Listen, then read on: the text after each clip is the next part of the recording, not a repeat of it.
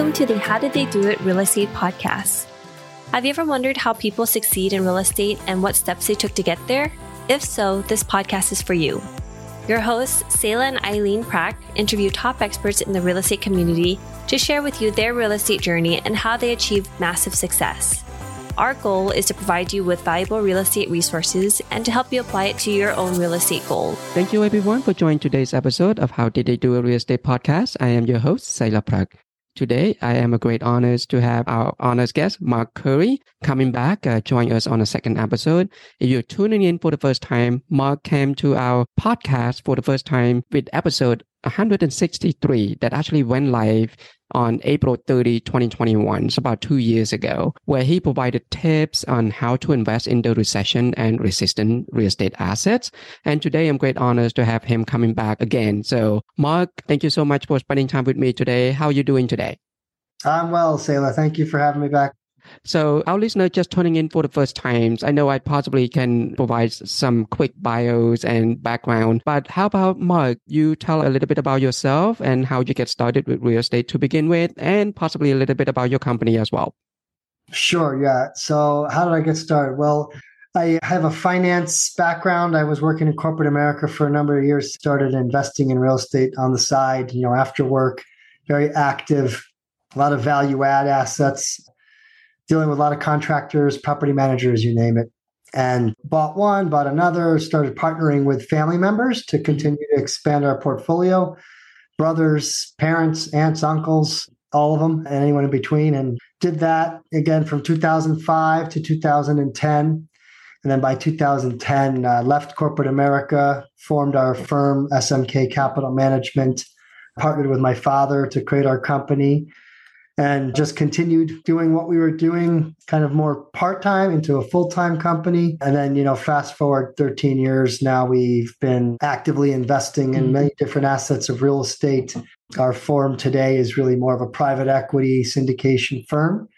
We source great deals in different asset classes with different operating partners, and we raise equity from our investor group to provide that with our operating partners to acquire assets. Maybe one important point is we invest in apartments, we invest in self-storage, we like mobile home parks, and a few other niche asset classes as well. That's great. That's great. Mark, so the last time we spoke in 2021 until today, so what has changed and what your companies has been focusing on? Sure. Well, the big change since 21, Sayla, is interest rates and inflation, of course. So in early 2022, we essentially pivoted our strategy slightly to focus very much on, I would say, medium to longer term investments with fixed rate debt, a lot of them, trying not to be a seller at the wrong time, really in anticipation of a market correction, really looking for assets that have in place cash flow year one. So if we buy something and do nothing to it, we'll still earn a nice dividend each quarter from the acquisition onward. That's been a big part of our change, Sayla. We haven't adjusted asset classes much. We still focus on our core that I just mentioned and still very much on diversification along those lines as well. Have you seen any difficulties in terms of finding deals or getting a deals that are actually meeting your criteria anymore? How's that working out for you? Yeah, absolutely. It's much harder, right? There's negative leverage has been introduced into the marketplace for the first time since I started my career, over a couple decades, I think it's been, Sayla, where you have essentially the going in cap rate is lower than the interest rate that we're borrowing at. And so that is a different dynamic, a different set of hurdle from an underwriting and getting the properties to actually meet a positive cash flow standpoint. And so where have we adjusted to be able to overcome that challenge and change in the market? A lot of it has to do with asset class and investment strategy. So one quick example, we invest in tax-exempt apartments. And those assets, we don't have to pay property taxes on them, but we keep half the units affordable by definition and the other half at market rate. And so that investment class, once we get the tax exemption in place at acquisition, we actually will usually see a very healthy spread between the interest rate and the going in cap rate. And so we're able to overcome some of that financial challenge on the first day of the investment. So that's one way, but a lot of folks are struggling with that. We continue to see that as a problem in the marketplace today to make the numbers work and to make sellers and buyers actually transact with one another. And so we'll see where it goes, but definitely something that we've all experienced and continue to experience. Got it. And in terms of underwriting itself, what are some of the things that you guys doing now to making sure that it's still conservative and still realistic? Do you have any tips that you can share with us? A quick one is what I just mentioned, right? Just look at the going in cap rate versus the interest rate. That's a good, simple place to start. If you can have an investment where there's a positive spread, the interest rate and cap rate is higher than interest rate of 75 to 150 basis points. Mm-hmm. That's most likely going to have a higher cash on cash return starting out the investment, which helps reduce risk because you have more free cash flow. We're looking at a lot of different metrics from an expense standpoint, Selah. We've experienced surging insurance costs. We've seen very high increase in some other expense items, including payroll, including materials, labor, several others as well. But really just you want to be a bit more conservative on what you think it's going to cost for these types of expenses because they've all gone up pretty drastically depending on location and type of asset and vintage. And then obviously, if you look at rent growth, that's also slowed down drastically in a lot of markets since even just last year and the year before. And so being conservative with underwriting on rent growth. And then we stress test all of our deals, Selah. So I'll go in and we'll just look at the pro forma and we'll assume rents don't go up at all throughout the life of the investment. How much would that affect the projected returns? Mm-hmm. Exit cap rate, another big one, right? Where are we at today? It's adjusting daily. Again, with the imbalance between buyers and sellers, there's very much price discovery happening. It's been happening for 3-4 quarters now. So we project a higher exit cap rate than we are going in. We've been doing that for a number of years, but that's another way to be a little more cautious and safer today because we just don't know. We're just more volatile. There's a lot more uncertainty out there. And some of these strategies, again, if you just can stress the deal, hey, we're projecting an exit cap of 5.5. Well, what happens if it's 6? What happens if it's 6.5? Where's the break even? Is it 9% or is it 5.75? Mm-hmm. So you can see how sensitive the analysis might be to fluctuations in the market. So what about the feedback from the LP investor or limited partner investor when you guys are doing capital raising? Do you have any feedback from the investors in terms of the current market or what type of deals are they looking for or what type of returns are they expecting now compared to like 2 years ago? Yeah, Selah, I'm an investor. I'm a little stubborn. So what I mean by that is not a lot of people want to accept a lower return. Now, and realistically, the lower return typically also should equate to a lower risk, right? And so that may or may not be the case, but a lot of the conversations we have with our investors is really around, is it a safe time to invest? Is it a good time to invest? Should I just be sitting on the sidelines and waiting? And there's a lot of answers to these questions, of course, but one thing we're always trying to keep up with is inflation. And so if we're sitting on the sidelines and not investing, then you're actually losing money every month to inflation. And so what we're trying to achieve is a positive cash flow to help combat inflation. And of course, grow our investment dollars. And so we look for investments, again, that provide positive cash flow in year one to help really fight against deteriorating cash from inflation. So that's a big conversation today that a lot of folks are asking. Of course, with debt and the rising interest rates, how do we overcome some of those challenges? Fixed rate debt, and then is a big one where, hey, we can fix this interest rate for 10 years. And on tax-exempt apartments, for example, Selah, we get more favorable financing terms from Fannie Freddie due to the affordable housing component. Mm-hmm. So you actually can get really attractive leverage, usually a little bit lower interest rate than you would on a regular apartment acquisition. 7 years interest only, 10 years fixed. So very attractive terms there. And that's another area that we help reduce the risk of what's going on out there today.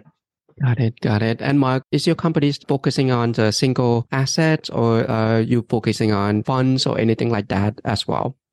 We do both, Selah. We love creating funds and we also do single asset investing. For us, why? It just depends on deal flow. So we look at about 10 to 20 deals a month. We invest in this year, maybe 5 or 6 in the whole year. And so it's just a filtration process where we're looking for something very specific. And when we find it, great, let's go and underwrite and do a lot of due diligence and homework on it, make sure it meets our investment criteria.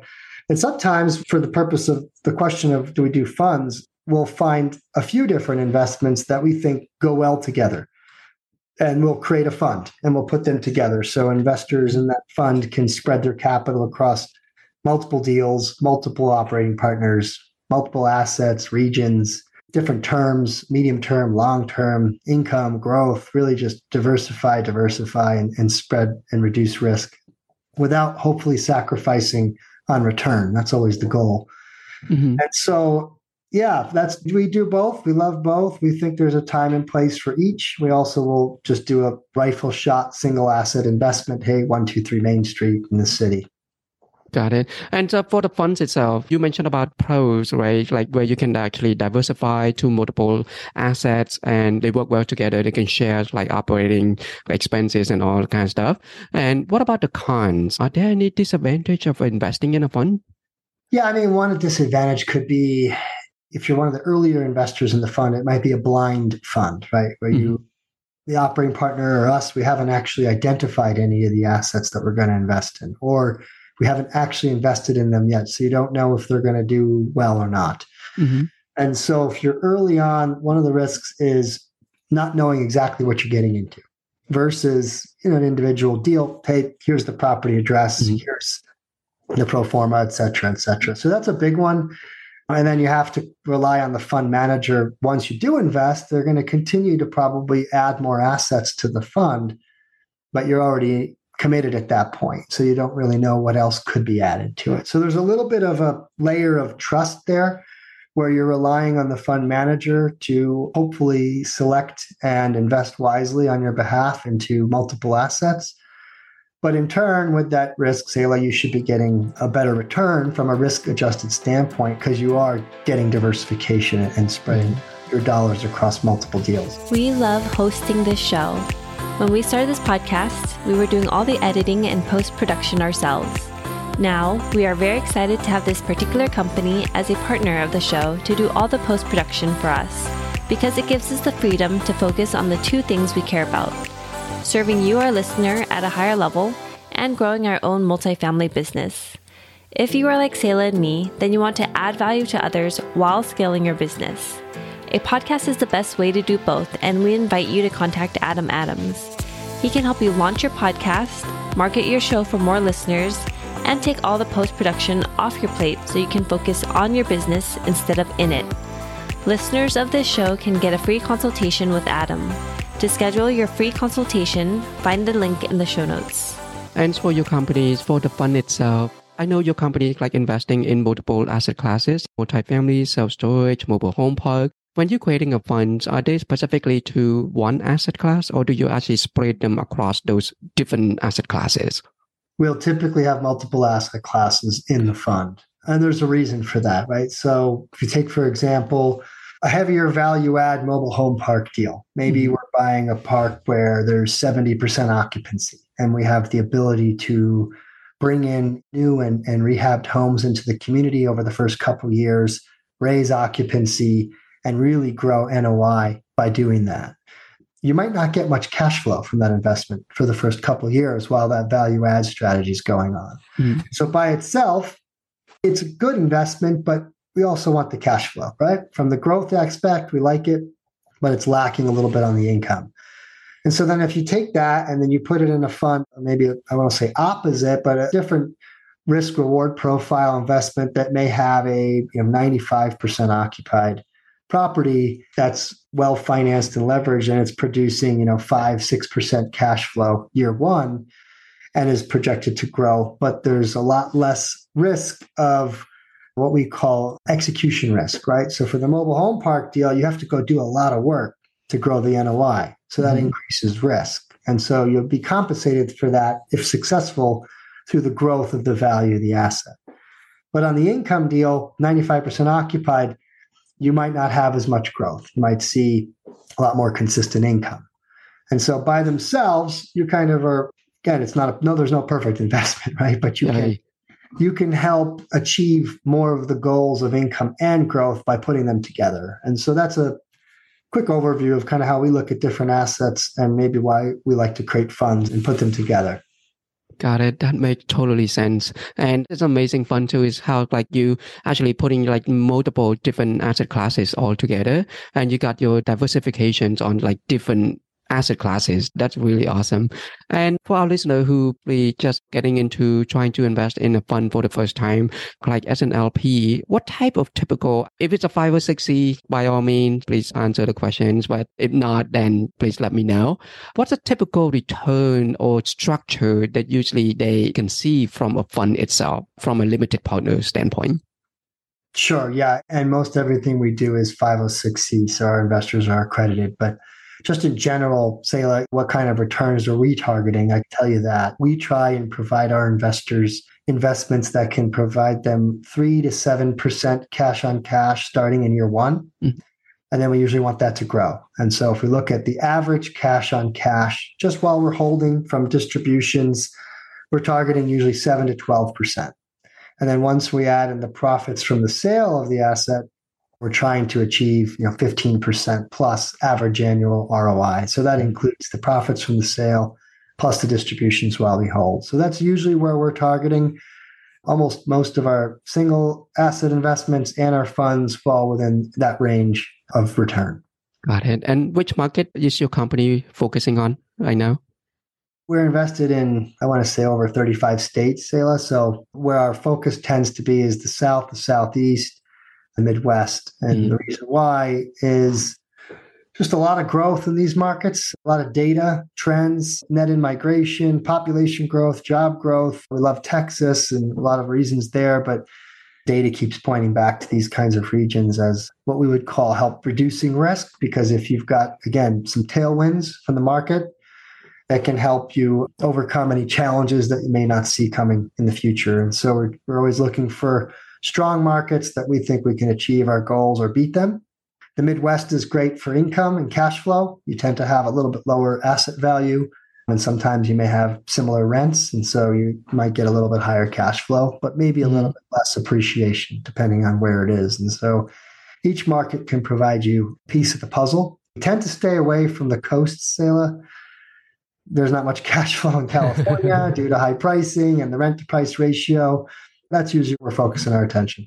Got it. And Mark, and also it's like, I want to ask you this question. I know you don't have a crystal ball, right? But what do you think the real estate investment market look like in 2023 and potentially 2024, in your opinion? Yeah. So, I mean, we've already started to see, so I'll explain this. Second half of 2022, we started seeing, of course, a big imbalance between sellers and buyers. Buyers want to pay X, sellers want Y. And that big gap between bid and ask is primarily due to inflation and the Fed's battle of inflation by raising interest rates. And so the cost of borrowing has gone up drastically. We're still there today.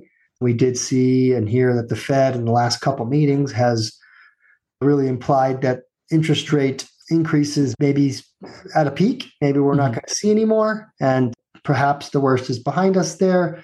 If you look at inflation, it's been coming down pretty consistently for the last several months now. And we think that perhaps we're at a peak from those two data points, which could help bring sellers and buyers back in line.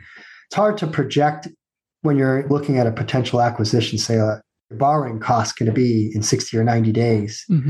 And so a lot of people are padding the numbers, of course, right, to try and make sure that they didn't miss their targets because of the rapid velocity and increase in interest rates. And so we think there's going to be a little bit more of back to normal when it comes to underwriting. That should help bring more transactional volume, help bring a little bit more price discovery in the market to know what assets are trading for and have comparable sales. So, yeah, I don't have a crystal ball, but perhaps the worst is behind us and we'll just be patient, continue to wait, continue to focus on investments that we think really have a lower risk due to something special about them and make sense regardless of what might come in the near future. And if we don't find that, then we won't invest. That's a big part of how we look at things. And so, but I do think that perhaps the worst is behind us. I think we're also starting to see, we just read some data this week, that the last 2 months, renter demand is going up, and we're starting to see a more stabilization from some of the occupancy declines that we experienced in Q3 and Q4 of 2022. And so there's enough signals out there to make us at least say that we believe perhaps we've reached a peak and we might see some better trends in the second half of 2023 and early 2024. Awesome. Thank you so much for sharing that insight, Mark. We appreciate you.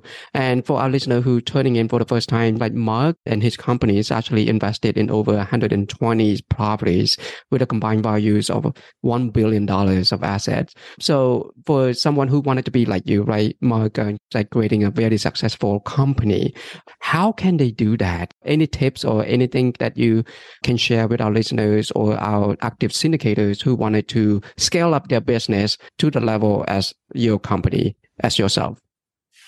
The one thing that I always go back to as far as our success, a couple of things to remember here. Been in real estate for 18 years, so it takes time for sure and patience, but more importantly as well is the people you work with. Number one, most important for my experience in our company is who we work with, who we choose to partner with.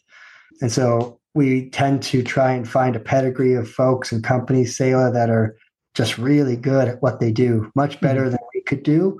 And we want to partner with them. And so that's a big part of our success is, again, we were in real estate, but we're really in the people business. I know it sounds cliche, but align yourself with others that are much better than you at something that you want to achieve and try and partner with them. Got it. Mark, what is next for you and SMK Capital Management? So we're going to continue creating funds, Selah. We're working on one as we speak, highly diversified across multiple asset classes. Again, focusing on some of the same investment criteria, in-place cash flow, growth, and keep doing that over and over as much as possible, more of a rinse and repeat kind of model. So that's really our focus, Selah. Change things too often or too much. We kind of know after many years in the business what we like to invest in. We're typically not trying something new at this stage of the cycle due to the volatility and the risk out there, really focusing on what we know works well and doing more of that. Got it. And finally, it's my last questions. If our listener who are limited partners who wanted to participate funds or in a syndication for the first time, especially in 2023, what tips can you provide to them? Yeah. So when it comes to looking at different deals, there's a lot of different things you can do. But if you start at the operating partner level, how many years have they been in business? What's their track record? How good are they? Right. And there's a lot of operating partners out there to say there's thousands of them. And so try and really get to know them well. If you find a group that you think is going to help you meet your investment criteria, make sure that they're the best in their asset class or very close to it.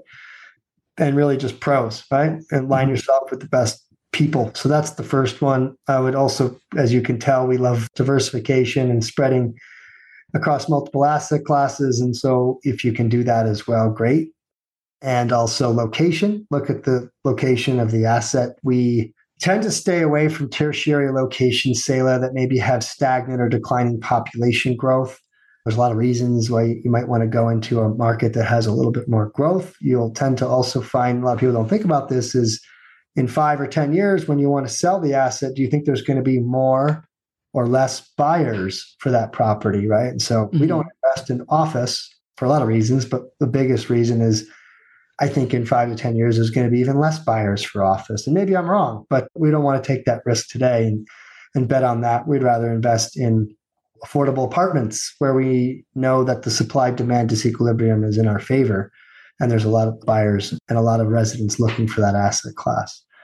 When it comes to deal analysis and underwriting, we talked about some of those, Selah. I won't repeat myself there, but just remember that occupancies and rent growth are very much being tested right now. And so you're going to want to test the assumptions. Ask the operator, hey, you've got a 5% rent growth in year 2. Why? We're 2%. Just ask a lot more questions on how they're coming up with their assumptions.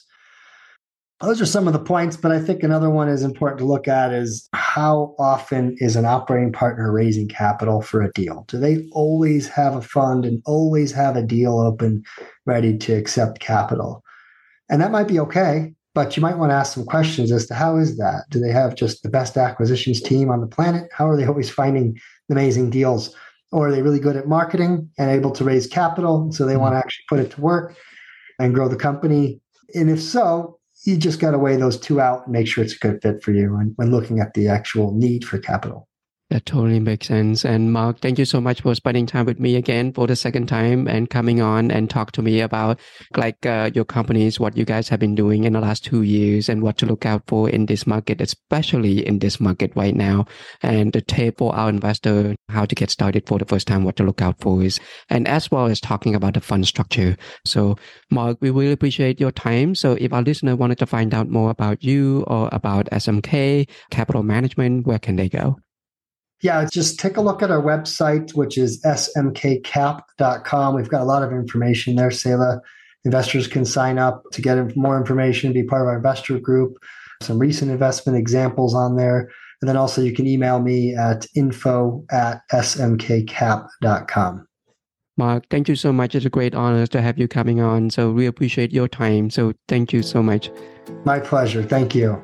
And thank you for listening to our podcast today, brought to you by Bonavest Capital. We would really appreciate it if you can go to iTunes right now and leave a rating and written review. Also, please don't forget to subscribe so you can always get the latest episodes. You can also connect with us on Facebook, How Did They Do It Real Estate. We'd love to hear your feedback and any topics that you're interested in for future episodes. If you're anything like Sayla and me and believe that real estate investing is a great way to create passive income and build long-term wealth, check out our free apartment syndication due diligence checklist for passive investors at bonavestcapital.com/checklist. Sayla and I created this checklist for ourselves as we evaluated different multifamily syndication opportunities as a passive investor. So we would love to share it with you so you can use it as a resource as well. Download your free copy today at bonavestcapital.com/checklist. Lastly, to learn more about us, you can go to bonavestcapital.com and fill out the Contact Us page so you can speak to us directly. Nothing on the show should be considered as specific personal advice. Please consult your legal, tax, and real estate professionals for individualized advice.